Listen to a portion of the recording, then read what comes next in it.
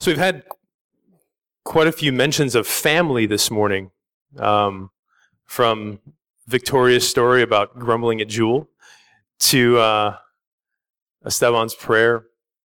And I had Haven come up here and read, just because she was easy to ask, because I just was sitting next to her in the dining room and I said, hey, could you read scripture? But because she is my daughter and I wanted her to read, in a sense, to give you the emotional tone of our scripture this morning. What we're going to get into this morning is perhaps Paul's most intimate, loving, tender portion in all of his writings. And so I'm glad, as the Lord would have it, that Victoria and Esteban have spoken and prayed the way that they did, because it helps us to understand this fullness of family that God intends for us to experience in Him as our Father. And I hope that you get that this morning. I hope that you not just hear and understand, but this morning that you feel, that you are affected by the reality of God and His gospel.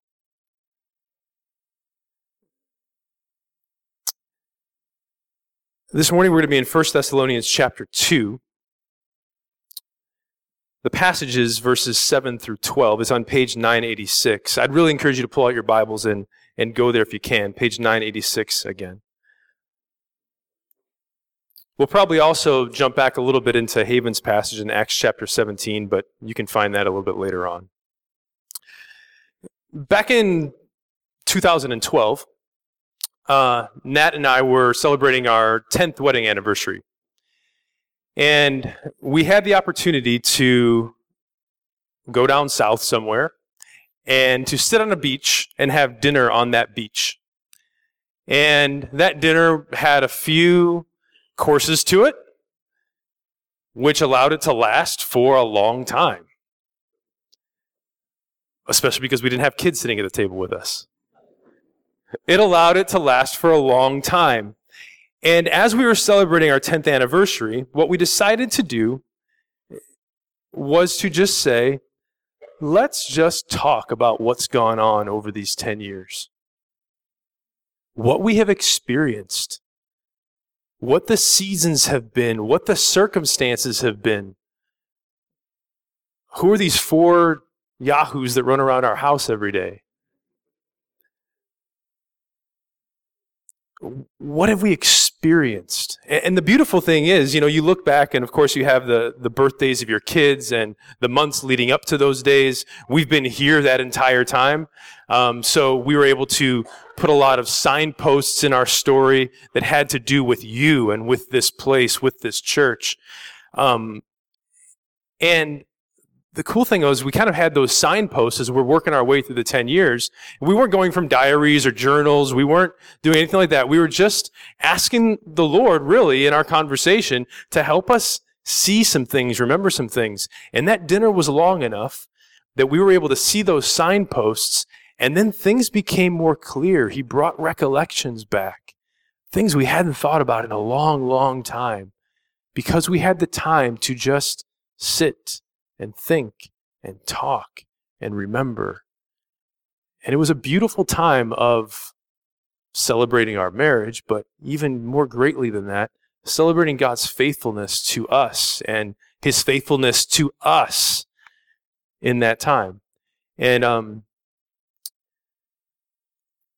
I bring that up, again, to kind of help maybe stir the emotional pot a little bit, but also to bring up something that we're going to be talking through today a little bit too.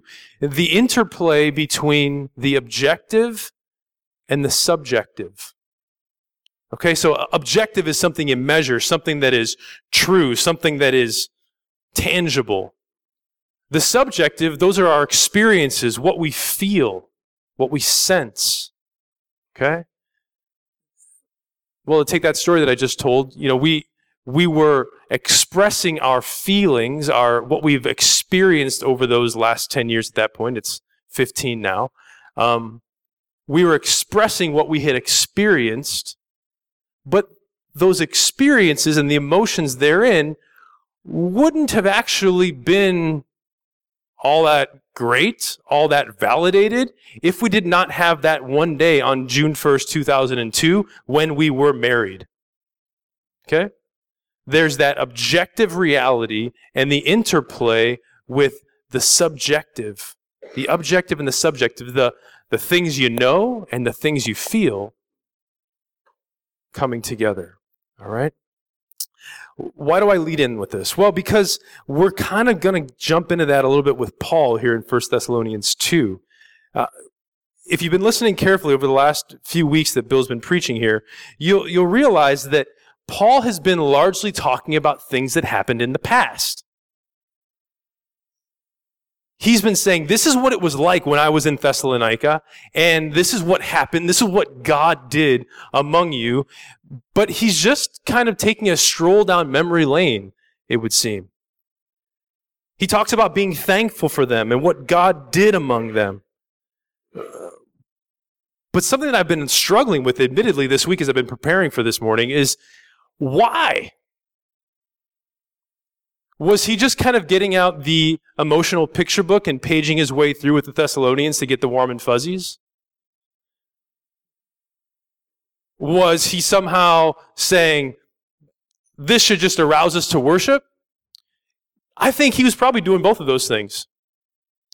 But a little bit more personally, he was reconnecting relationally with them. If you listen closely to what Haven was reading, the story in Acts 17 is that Paul was with the Thessalonians for 3 to 4 weeks. He preached in the synagogue for 3 Sabbaths. And the gospel had an impact. There were reverberations through that city. People came to faith in Christ. And then the rabble-rousers aroused a rabble, and they threw them out of the city. Just like that. They were torn, as Paul says later on in chapter 2. He says, we were torn away from you, brothers. We were torn away from you, brothers, for a short time, in person, but not in heart. And we endeavored the more eagerly and with great desire to see you face to face, because we wanted to come to you, I, Paul, again and again.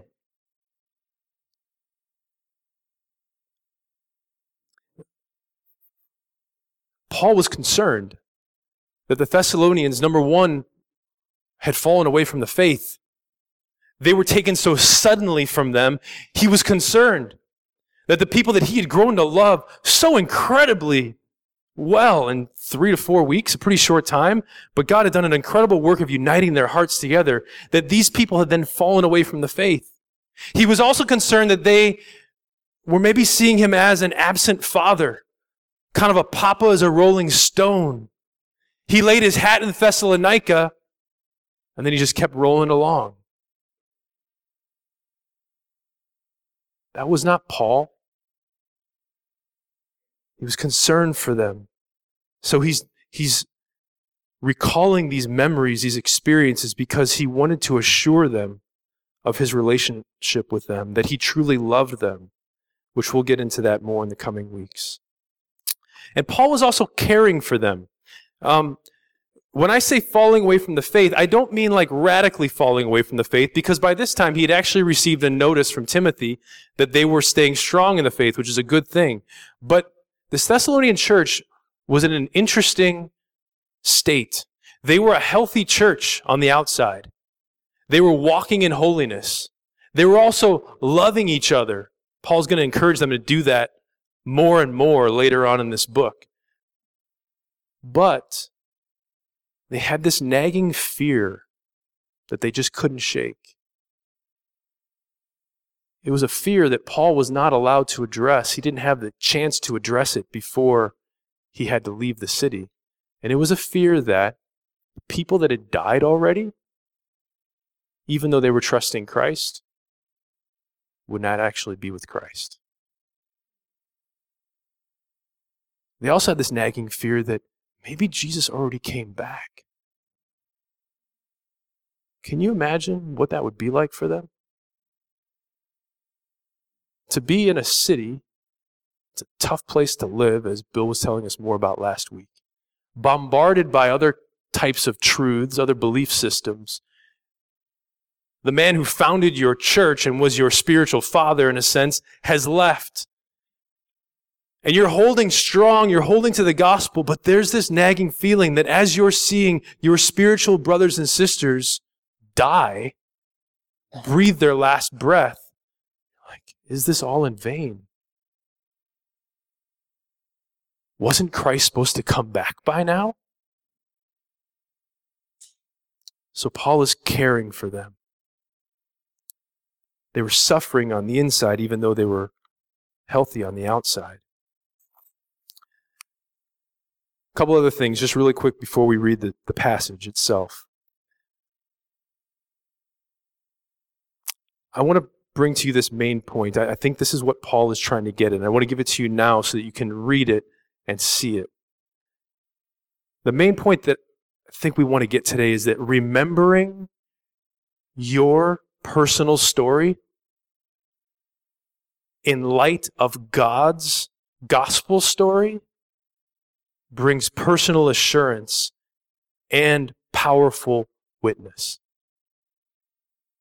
Your personal story in light of God's gospel story brings personal assurance and powerful witness. In other words, when you take all of what your life has entailed, all of the experiences that you have had, but then you understand it through the lens of the good news, what you get is a sure record of God's faithfulness to you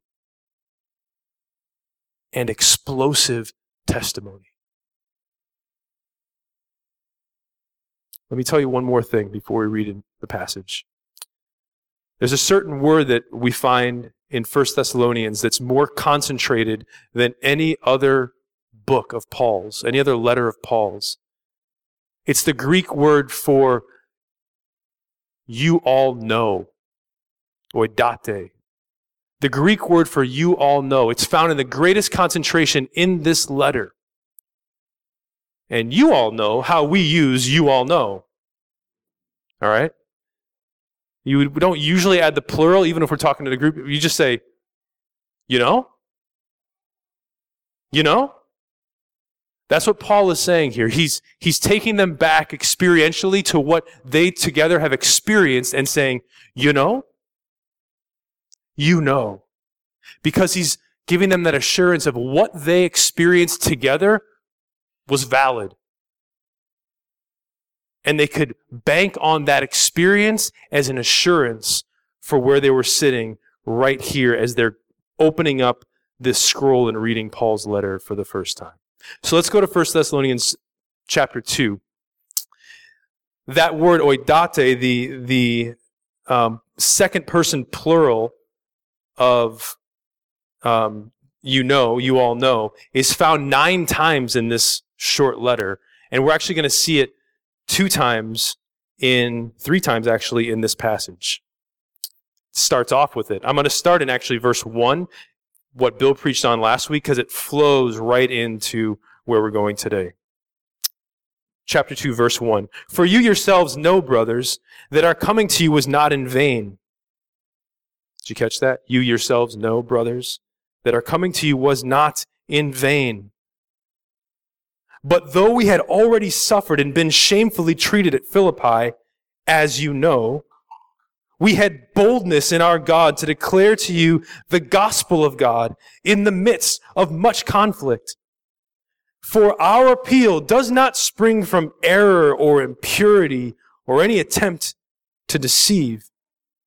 But just as we have been approved by God to be entrusted with the gospel, so we speak not to please man, but to please God, who tests our hearts. For we never came with words of flattery, as you know, nor with a pretext for greed, God is witness. Nor did we seek glory from people, whether from you or from others, though we could have made demands as apostles of Christ. And here we get into today's passage, verse 7. But we were gentle among you, like a nursing mother taking care of her children. So being affectionately desirous of you, we were ready to share with you not only the gospel of God, but also our own selves, because you had become very dear to us. For you remember, brothers, our labor and toil.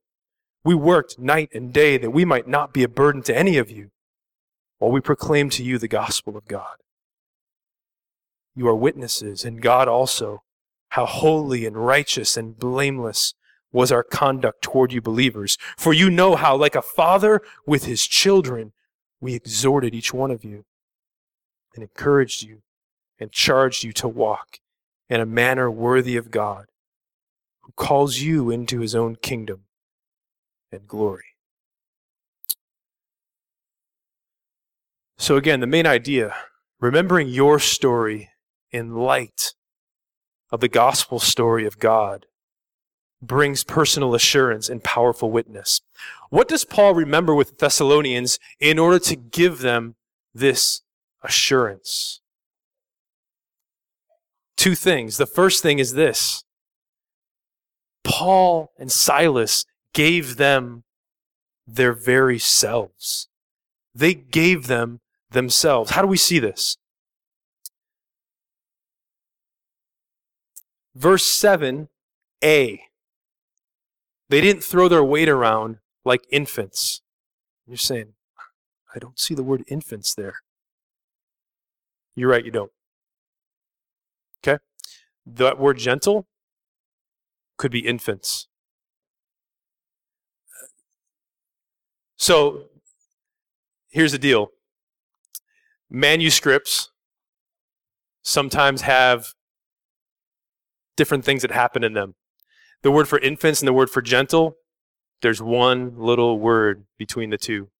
But usually when you look at a manuscript and you interpret it and then put it into English, you choose the more difficult understanding of the text.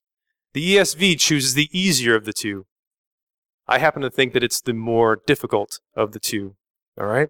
So I want you to read this, and I'm going to explain why I think this in a minute, okay? Read this, 7a, chapter 2, 7a. It says, we were gentle among you. I think what it should actually say is, but we were infants among you. We were like infants with you.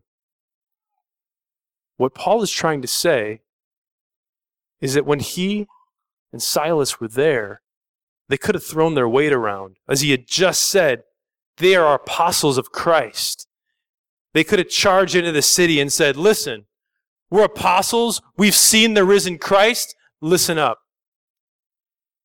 They could have kicked all the hucksters to the curb. They could have did a spiritual beatdown on anybody else who opposed them. Instead, he said, we came with the gospel and we were like babies. Innocent, without authority, weak. We wanted the gospel to speak.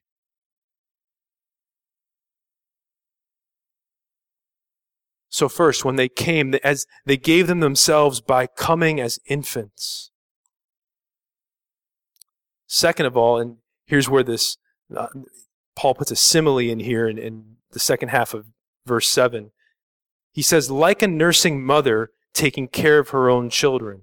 I know it looks awkward in the English, but what he's trying to say is it's almost like he's writing and he's saying, we were like infants among you. Wait, and we were also like nursing mothers. Lightning quick change in his thought.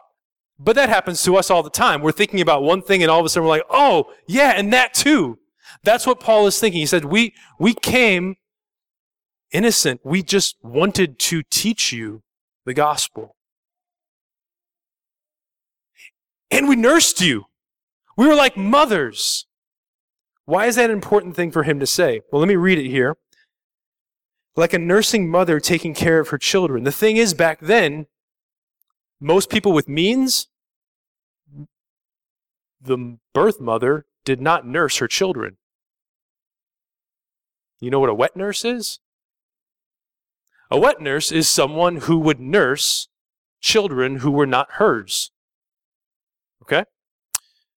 Paul is saying here, we didn't hire any wet nurses. The gospel powerfully came to you. God transformed your lives, chapter 1, with power and conviction. We could have then said, hey, off to the next city, we're rolling. No. Instead, we stayed. We nursed you with the spiritual milk of the gospel. We gave of ourselves as a mother gives of herself to her children. The gospel was literally flowing out of us to you.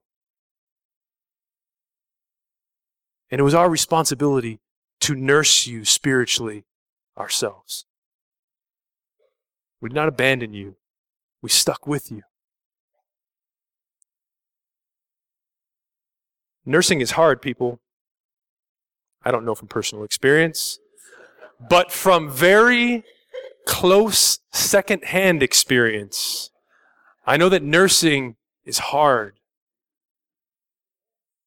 You know, Nat and I recounting I think this was part of our conversation on the beach, was that the 3 years after Simeon was born, not the 3 years, he did not nurse for 3 years.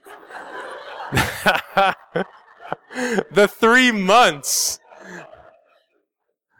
months after Simeon was born were 3 of the hardest in our marriage. Because though Nat was the one that was nursing, I was the one that was trying to get up with her to nurse. I was reading through Chronicles of Narnia aloud so that we would have something to keep our minds on something else besides the difficulty of nursing our firstborn. Okay? Nursing is hard, but it's a commitment that brings a bond between mother and child that not much else can make happen. That's what Paul is saying that he and Silas did. They didn't throw their weight around. They were like nursing mothers. Let's continue on here. Verse 8, so being affectionately desirous of you, we were ready to share with you not only the gospel of God, but also ourselves, because you had become very dear to us. Do you see there how Paul is saying, here's the intertwine between the subjective and the objective. We brought to you the gospel, but we shared with you our very selves. We experienced those 3+ weeks with you together. But here's how desirous they had become of the Thessalonian church. This is how deep the Lord formed this love between Paul and Silas and the Thessalonians. Those words, affectionately desirous, they're found on funerary inscriptions. They're very rare words. Very rare words. Gene Green in his commentary says, these words are found as funerary inscriptions that tell how the parents long for their deceased child. So the messenger's affectionate disposition toward the Thessalonians was an earnest longing for them as a parent would long for an absent child. Paul and Silas loved this church so much, they were longing for them, almost as if they were separated by death. We continue on, verse 9. You remember, brothers, our labor and our toil. We worked night and day that we might not be a burden to any of you while we proclaim to you the gospel of God. In Acts 17, where does Paul teach? In the synagogue on the Sabbaths. In 1 Corinthians 2, Paul is saying, he does not say that he didn't teach in the synagogues. I'm sure that he did. That was his way.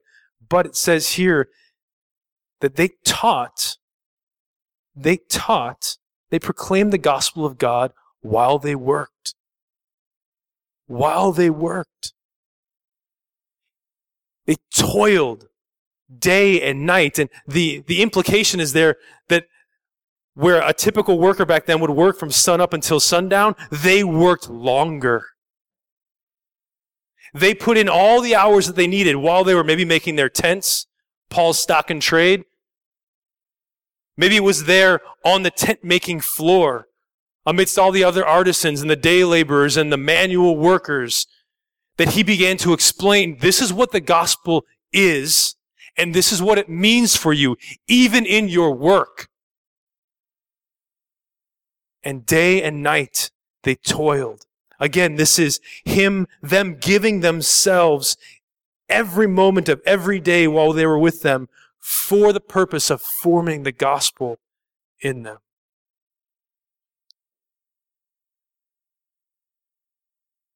Let's continue. You are witnesses, verse 10, and God also, how holy and righteous and blameless was our conduct toward you believers. Did you catch that? You are witnesses, and God also. All of this that Paul is talking about is not just meant for the Thessalonians to remember, for the Thessalonians to be assured. All of this is he's saying, God was our witness as well. We did this under his gaze. We worked among you like this. We gave ourselves like this because it was the godly thing to do. It was part of his mission for us to come and give ourselves in this way to you. But what does he mean by holy and righteous and blameless? How did these define their conduct? Well, these terms, when they're used together, they were used in other ways in the early Greek too. They were meant not just to kind of be a broad description of, well, he was a good person, but specifically to say they were religiously holy, like they followed. It could have also been said of people that followed pagan gods, that they lived up to what their gods expected. So Paul is saying, with God as our witness, we lived among you, we worked among you, we gave ourselves to you as God expects. But these words also mean that we did our obligations, we performed our obligations as good citizens. Why was Paul concerned that they know this? Because if you remember from Acts 17, when the rabble-rousers roused the rabble, they said that these men claim that there's another king. And see, the gospel, when he was preaching it on the tent-making floor, talking about it with the laborers, with the artisans, with the craftsmen, they were beginning to see the way that the gospel, the one true God, was at odds with their polytheistic culture, a culture that believed in many gods, and oftentimes their certain trade would have one God that they worshipped, of the pantheon of gods. So as Paul is bringing the gospel of God, and they're believing the gospel of God, yes, he is the truth. Their experience of the gospel began to weigh heavily in their workplace. They could no longer bow to the idol that their co-workers were bowing to.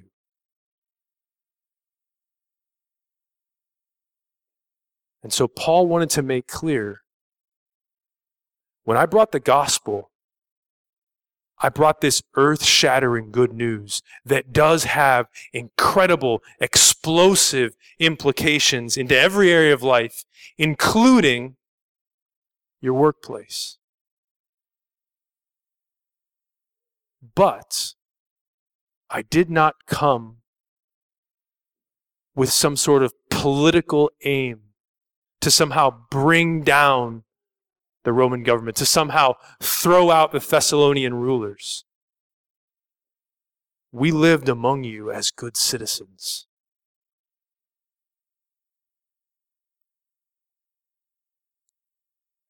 And if you look at verse 12, like a father with his children, they exhorted them to do the same. Okay? So, Paul is saying, this is how we lived among you. This is what we taught you. Now go do the same.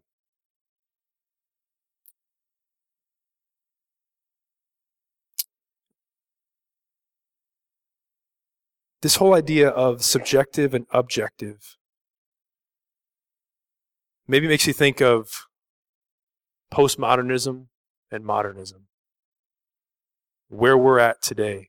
Maybe it doesn't make you think of that. If it doesn't, that's okay.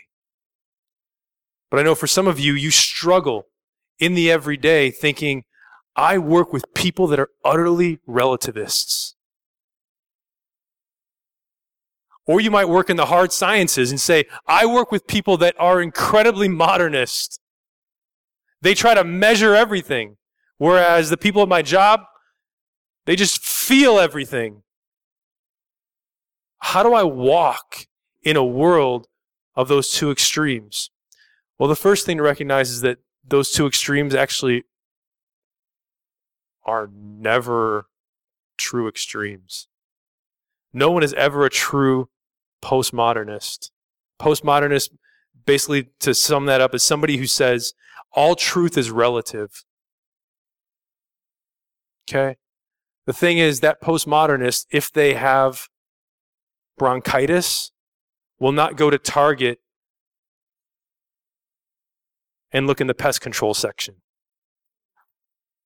Well, I just felt like taking a left when I came up the escalator, and then another right, and lo and behold, there's Raid.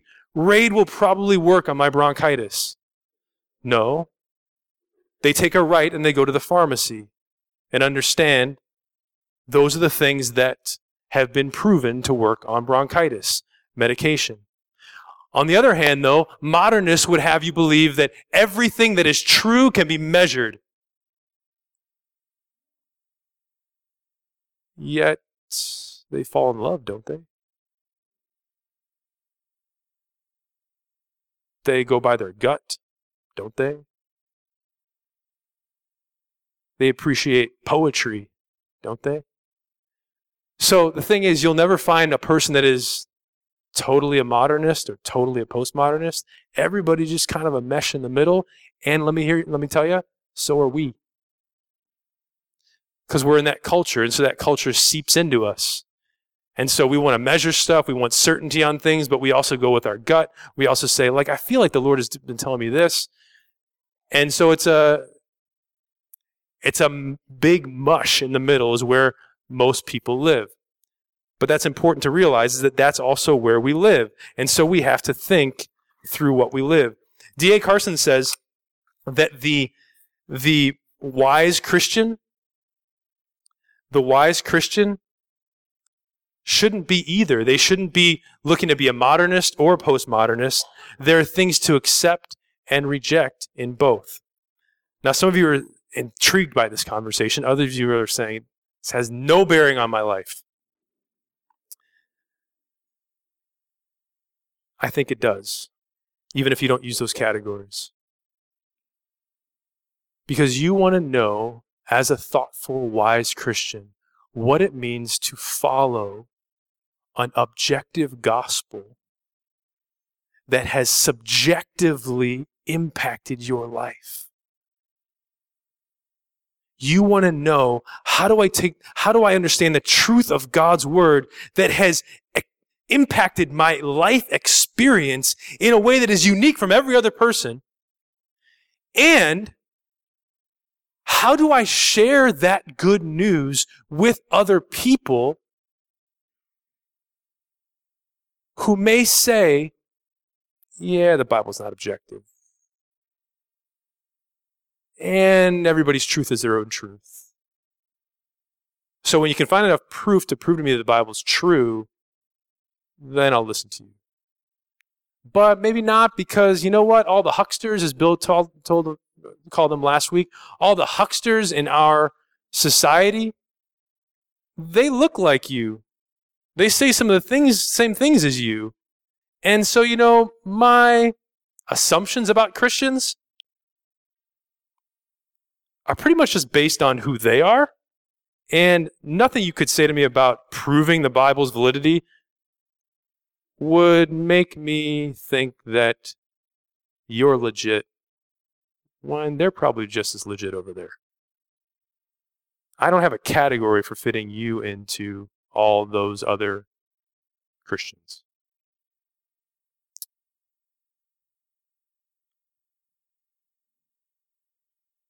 Let me give you a brief biblical illustration to help you think about this a little bit more.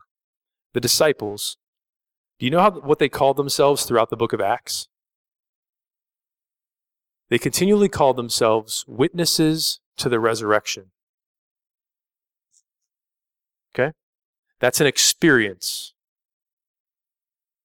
It's an objective experience, but it's an experience, so it's subjective in that way. It's those people, they saw the resurrection. But the thing is, their experience, their witness, what they called themselves, would have no power, would have no validity if there was not actually a resurrection. Okay? So, the powerful thing is, there was a resurrection, an objective reality, something they could bank on, something that they experienced and they saw, and when you mix those two things together, it was an explosive witness that changed the world. So where does that leave us? Paul and Silas gave the Thessalonians themselves, but they also gave them the gospel. That was their explosion. That was their explosion. What was the gospel they gave them? You can just listen to the passage from Acts 17 again. Here's what they said. He taught in the synagogue on the 3 Sabbath days. He explained and proved that it was necessary for the Christ to suffer and to rise from the dead, saying, "This Jesus whom I proclaim to you is the Christ." He reasoned with them. He convinced them that there was a necessity, there was a mustness to Jesus dying and rising again. And then he said, this Jesus who died and rose again, speaking to Jews, he spoke their language. He said, he is the Christ. He is the Messiah that you've been waiting for generations and generations and generations. Jesus is him. But the Greeks hearing this, hear, yes, he's the Messiah, which also means he's the king. So you have this one man, Jesus, as both king and dead teacher come back to life.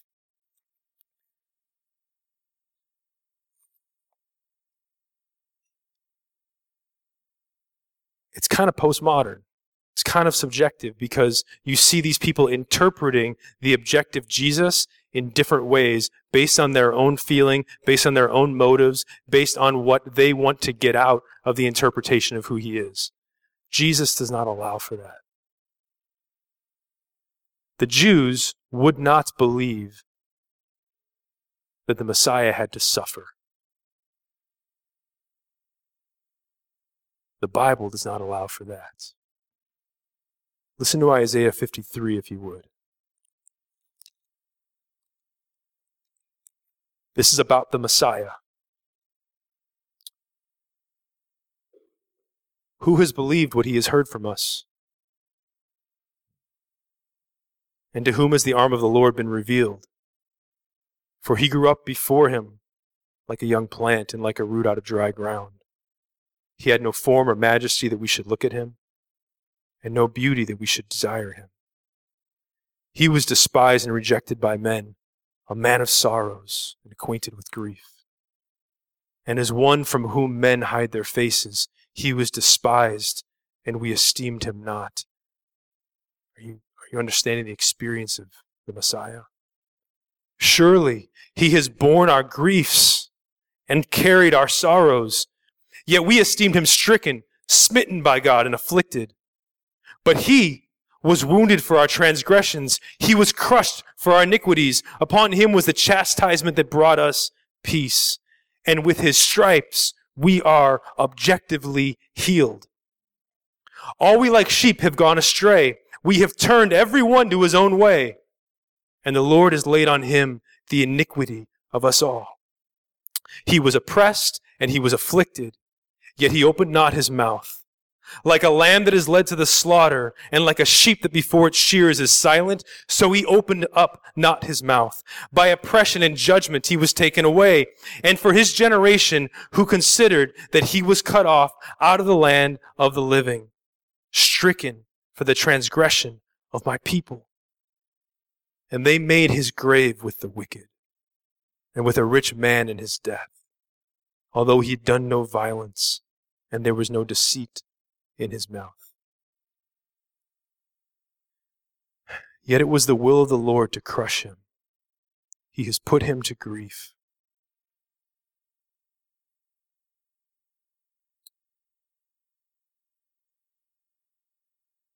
The experience of Christ brings objective, true hope to sinners.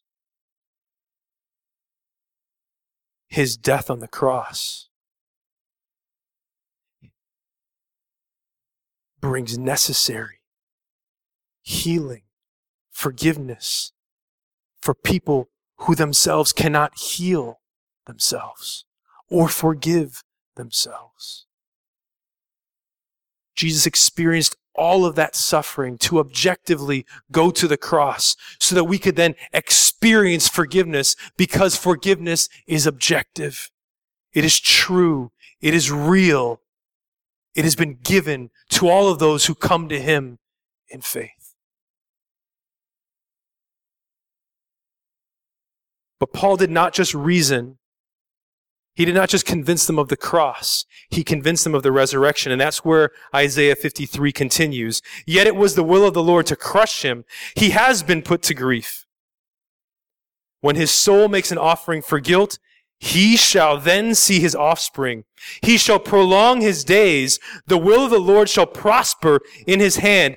Out of the anguish of his soul, he shall see and be satisfied. By his knowledge shall the righteous one, my servant, make many to be accounted righteous, and he shall bear their iniquities. Therefore I will divide him a portion with the many. He shall divide the spoil with the strong, because he poured out his soul to death, and was numbered with the transgressors. Yet he bore the sin of many and makes intercession for the transgressors. Jesus lives. Jesus lives.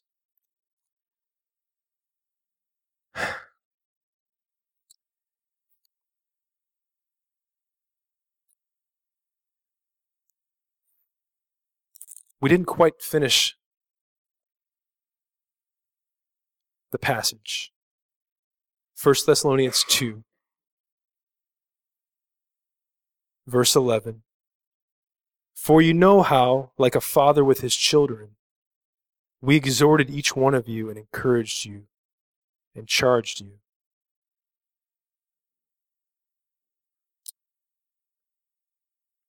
Paul and Silas gave themselves and gave the gospel as a nursing mother.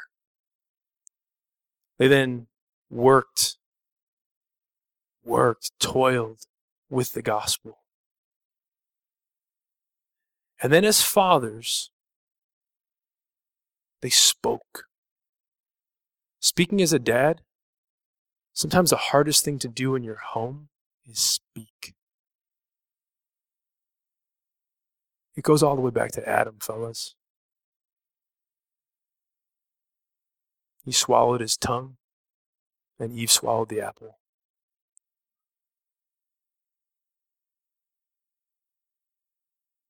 But Paul and Silas were not like that. Paul and Silas saw the church growing, maturing on spiritual milk. And then they began to speak. That's one of the joys of having your kids grow up. I love babies. But one of the joys of having kids grow up is to be able to speak with them in a way that is meaningful, in a way that is encouraging, in a way that is exhorting. As awesome as it is to speak those words, you know what's even more awesome? When they come to you and say, hey, listen, I've been thinking about this. Would you speak into this for me? That's what's happening here.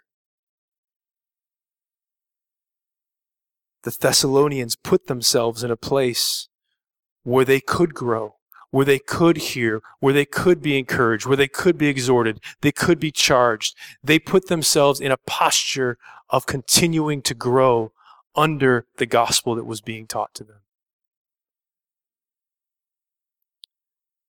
So here's something I want to challenge you with this morning.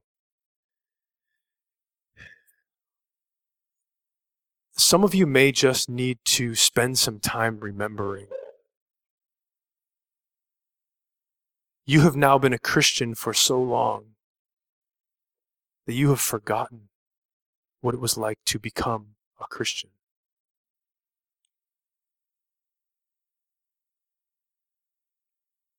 You've gone through so much, or you felt like you failed so many times that seems like a day far, far away.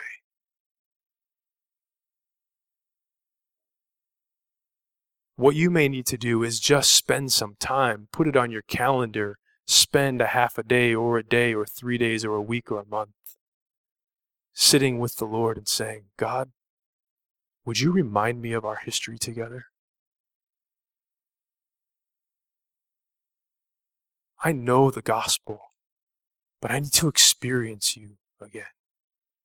I need to remember where our love started.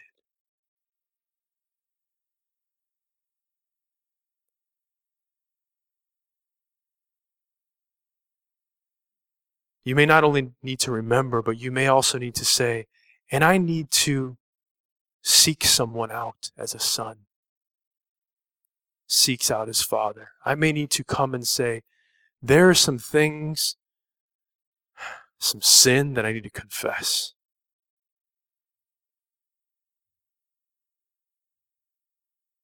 There are some questions that I have. I need you to speak into these. I need you to tell me the gospel again and explain to me again God's faithfulness to me.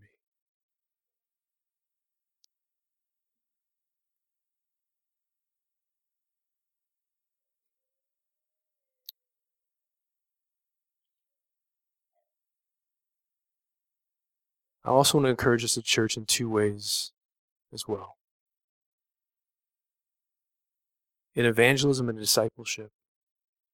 You know, when the world bombards our friends and family that don't know Christ yet with a false gospel, and people that call themselves Christians but don't actually exhibit a transformation by the gospel,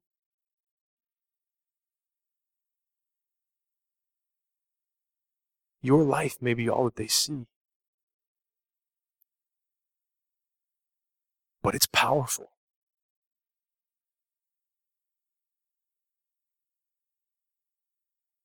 But would you consider, you might be thinking of somebody in work right now, or a relative, or an even immediate family member that you're thinking of, like, if there was one person in the world that I would love to see come to Christ, it would be him or her. Let me challenge you with this. Are you giving your life to them? You might be saying, I want to share the gospel with them, but I'm kind of hesitant to give my life to them. The thing is, the Lord may use the apologetic of your life to create an open door for the truth of the gospel.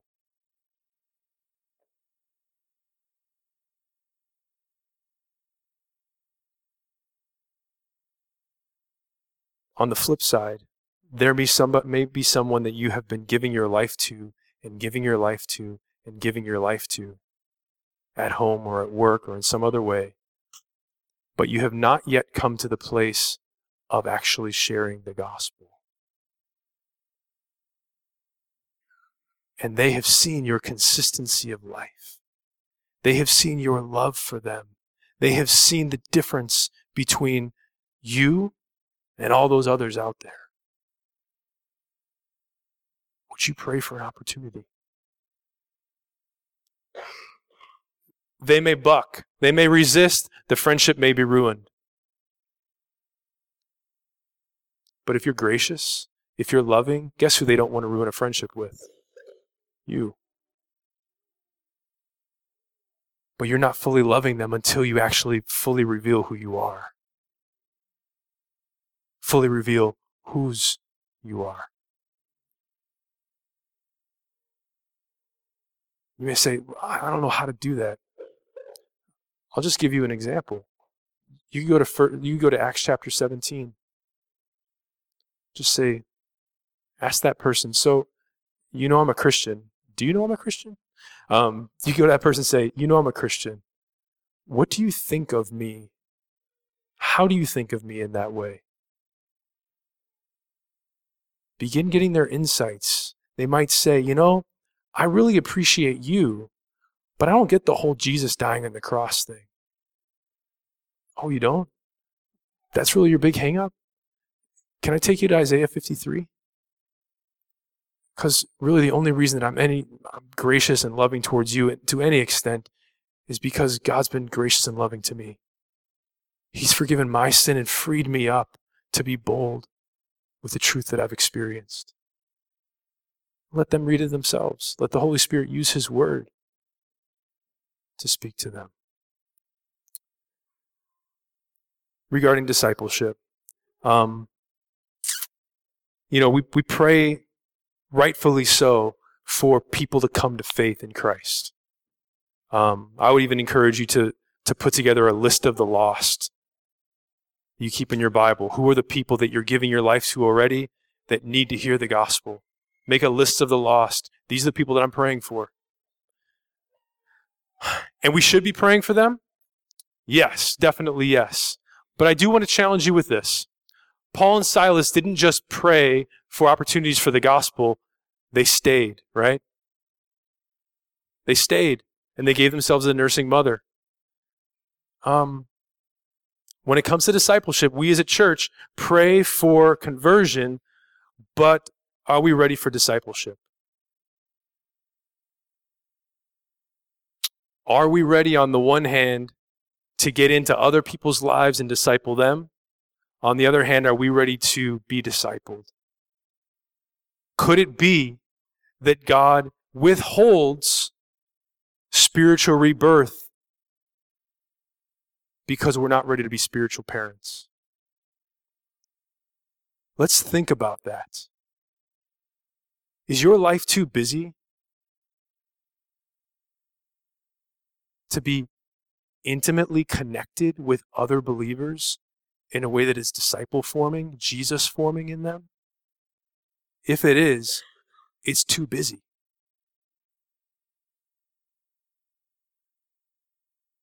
We have opportunities right now within the church, within a Sunday morning context, to disciple babies, to disciple toddlers, to disciple 5th through 7th graders, to disciple teens, to disciple adults through gospel life classes. These are things that the Lord might be stirring in you. Oftentimes we talk about teaching those things, and teaching is correct, yes. But I think teaching puts it in a certain category that is not entirely helpful. Would you consider discipling someone else through teaching? There are opportunities for that.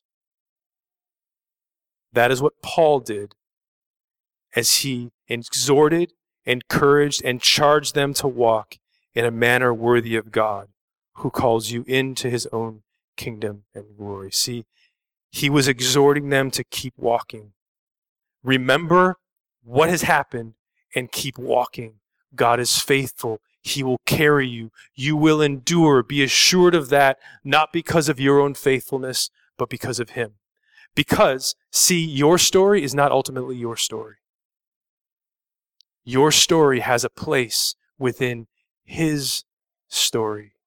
He is calling all of us, you all, us all, into the story of his kingdom and glory. And the author of that story does not fail to bring all the characters that are his to himself.